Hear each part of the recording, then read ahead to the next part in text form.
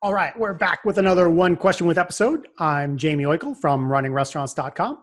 We're bringing you the tips, tools, and techniques you need to make your restaurant more profitable and successful. I've got David DiLorenzo of barandrestaurantinsurance.com with me. Here we go. All right, David, what do restaurants and bars need to know about business insurance? What do you think?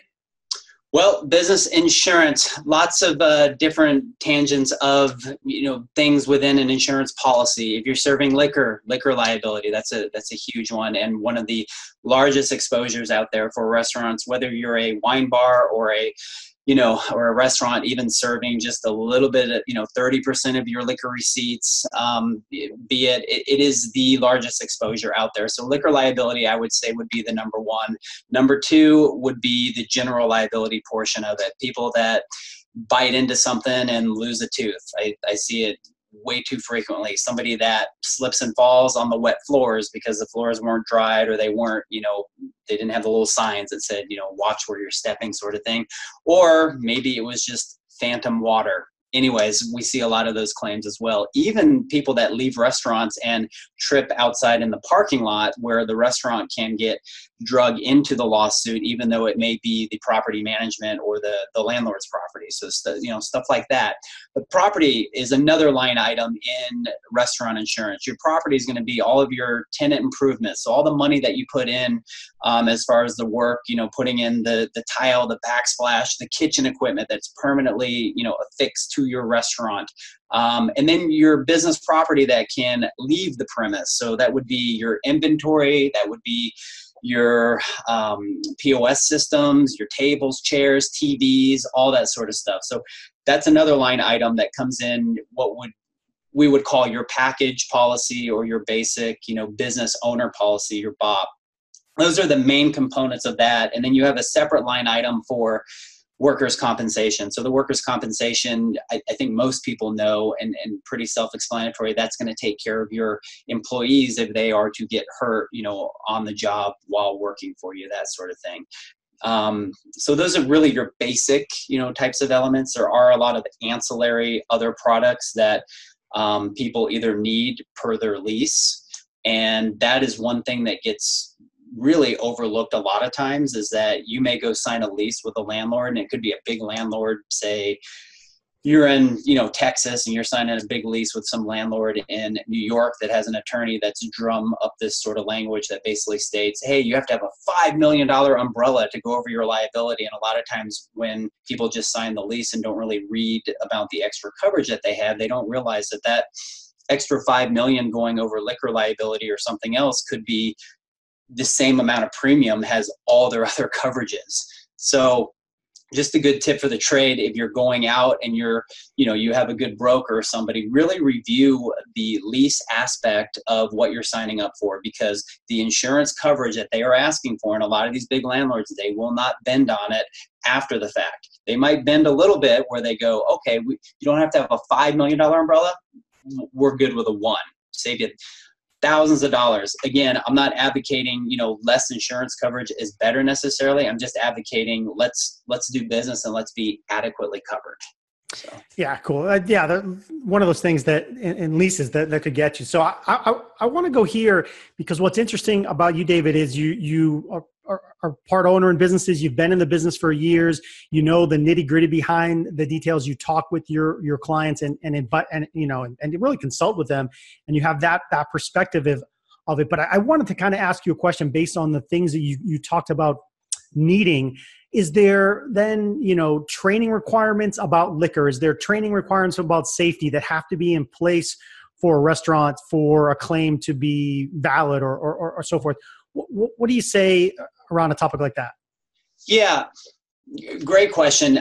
Training should always be first and foremost on everybody's, front of mind, especially if you're opening up a business. And I don't care what the business is, whether you're a restaurant, an insurance agency, a retail store, you should have training. And in the restaurant business, generally having your employee handbook, having your liquor certification for all your employees that are serving liquor, even if you have people, checking IDs and having the correct, sort of active violence or security, sorts of measures in that genre establishments as well. So training is a key component of, again, any business, but especially the restaurant business, and even training your employees that are working there on how to mop up a floor correctly, how not to, pick up a bucket of full ice with your back and then, you have this employee out of work for a year, all that sort of stuff. Going back to your question on whether or not a claim would be valid or not, that doesn't really pose a threat to a claim not being paid if you've already, signed up for insurance. Generally, that sort of underwriting is going to happen on the front end. So if an agent is representing you and you're filling out an application, yes, I do have my liquor certification for these people. Yes, I do have, training for this. Yes, we do have a handbook. Then that application becomes a representation of you as a restaurant or bar owner, that you're presenting to the insurance company, and therefore they're saying, okay, they do have these measures in place. Okay, yes, we will write the risk, and yes, we will write it for this much, and maybe we'll even give you a discount on writing it from the very beginning because you do not just A, B, and C, but D, E, and F. So. Gotcha. Yeah, I appreciate that. I want to ask you about stuff that nobody wants to talk about, and that's like those crazy events that happen, whether it's fire, flood, earthquake, violent event in a restaurant, and things of that nature. Nobody can prepare for these sort of things. They happen quickly out of the blue. Some people don't get covered from them, and it can devastate a business when there's no coverage. How do you talk about those big, life-changing events with your clients?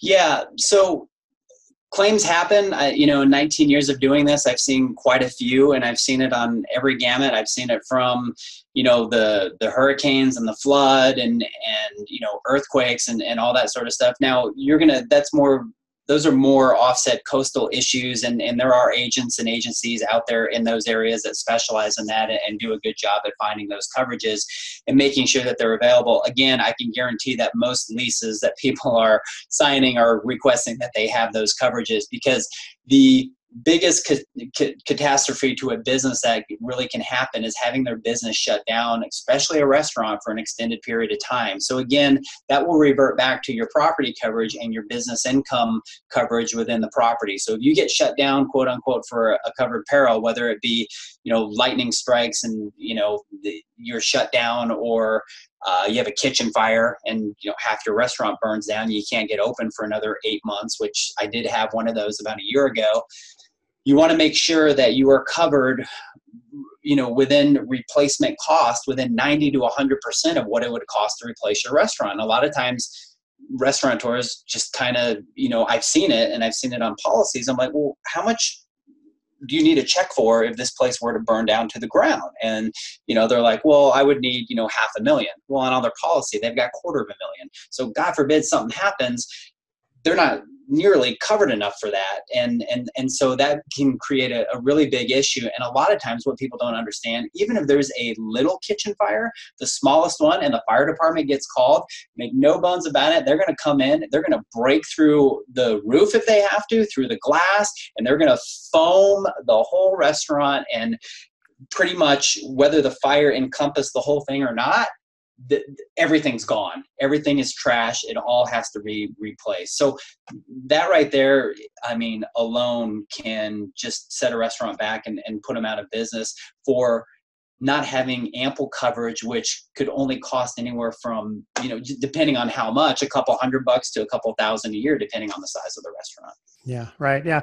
Yeah. It's one of those things where you want to make sure you have the right amount of coverages to cover every scenario or as many scenarios as possible that could happen. And another scenario that is coming up more and more in the mobile world we're living on is delivery, is catering, is people who want their meals taken to their house. So is there something a restaurant needs to do specifically if they decide to take on delivery themselves? I think that's probably a little bit more involved. Or if they're working with one of these third parties, companies, whether it's a DoorDash of the world or Uber Eats, anything folks need to know about there? So in the world of DoorDash and Uber Eats and stuff like that, if you can get it negotiated to where those companies will add your restaurant, your entity has an additional insured onto their policy, so that if they go out while delivering, your food, that they were, and you were to get sued for whatever reason, their coverage would extend over to you. That's first and foremost. It's definitely worth asking.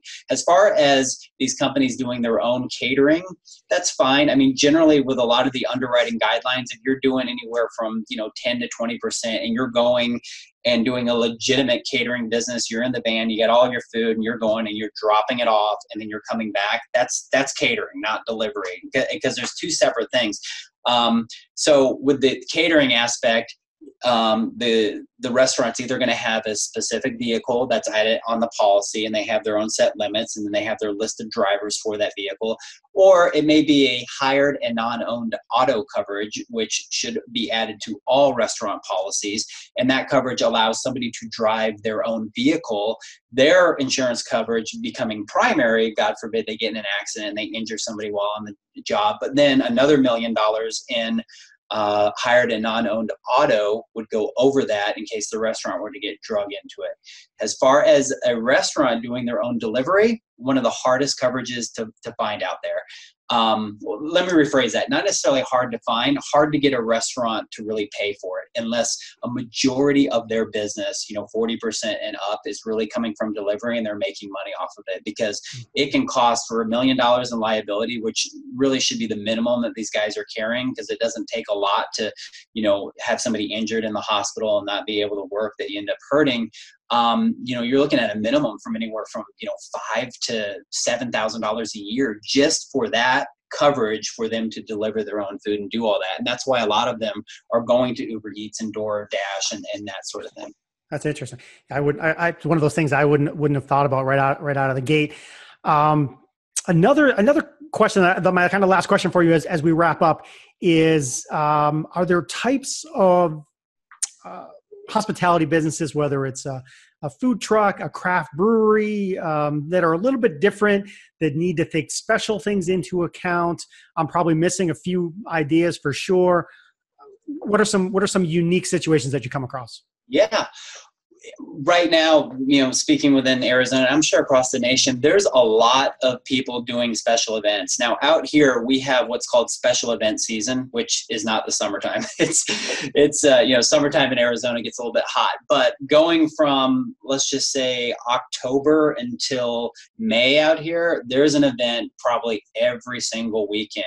And I'm finding more and more of these bartending services coming out and doing craft cocktails and going to, whatever music festival and setting up booths and, doing a lot of unique sort of, bartending with these, weird drinks that, are so unique and fun. And so it brings an added value or another aspect to not just the live music, but it's like, hey, we're going to go have this, camel hair martini today over that we can only get this night. So I'm writing liquor liability and, event coverage for a lot of just, different types of events that are going on.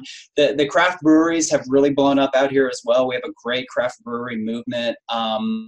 I think we're 90 plus craft breweries out here. There are unique coverages with them. There's covering their material, their grains, all that sort of stuff in case it, or the water goes bad. I mean, all sorts of different stuff.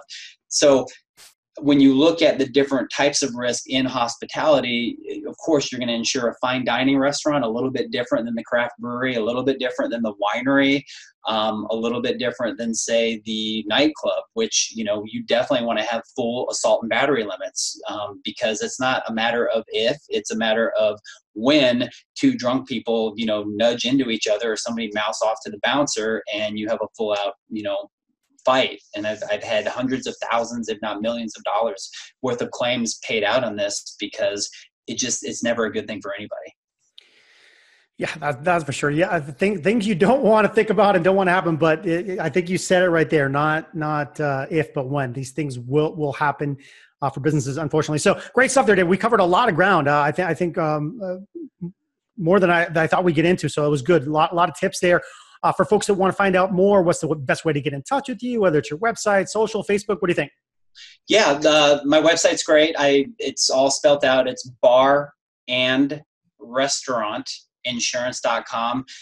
probably, I mean, literally, you could just Google bar and restaurant insurance. I should be one of the first things that pop up. But that's the best way. I mean, you can follow me.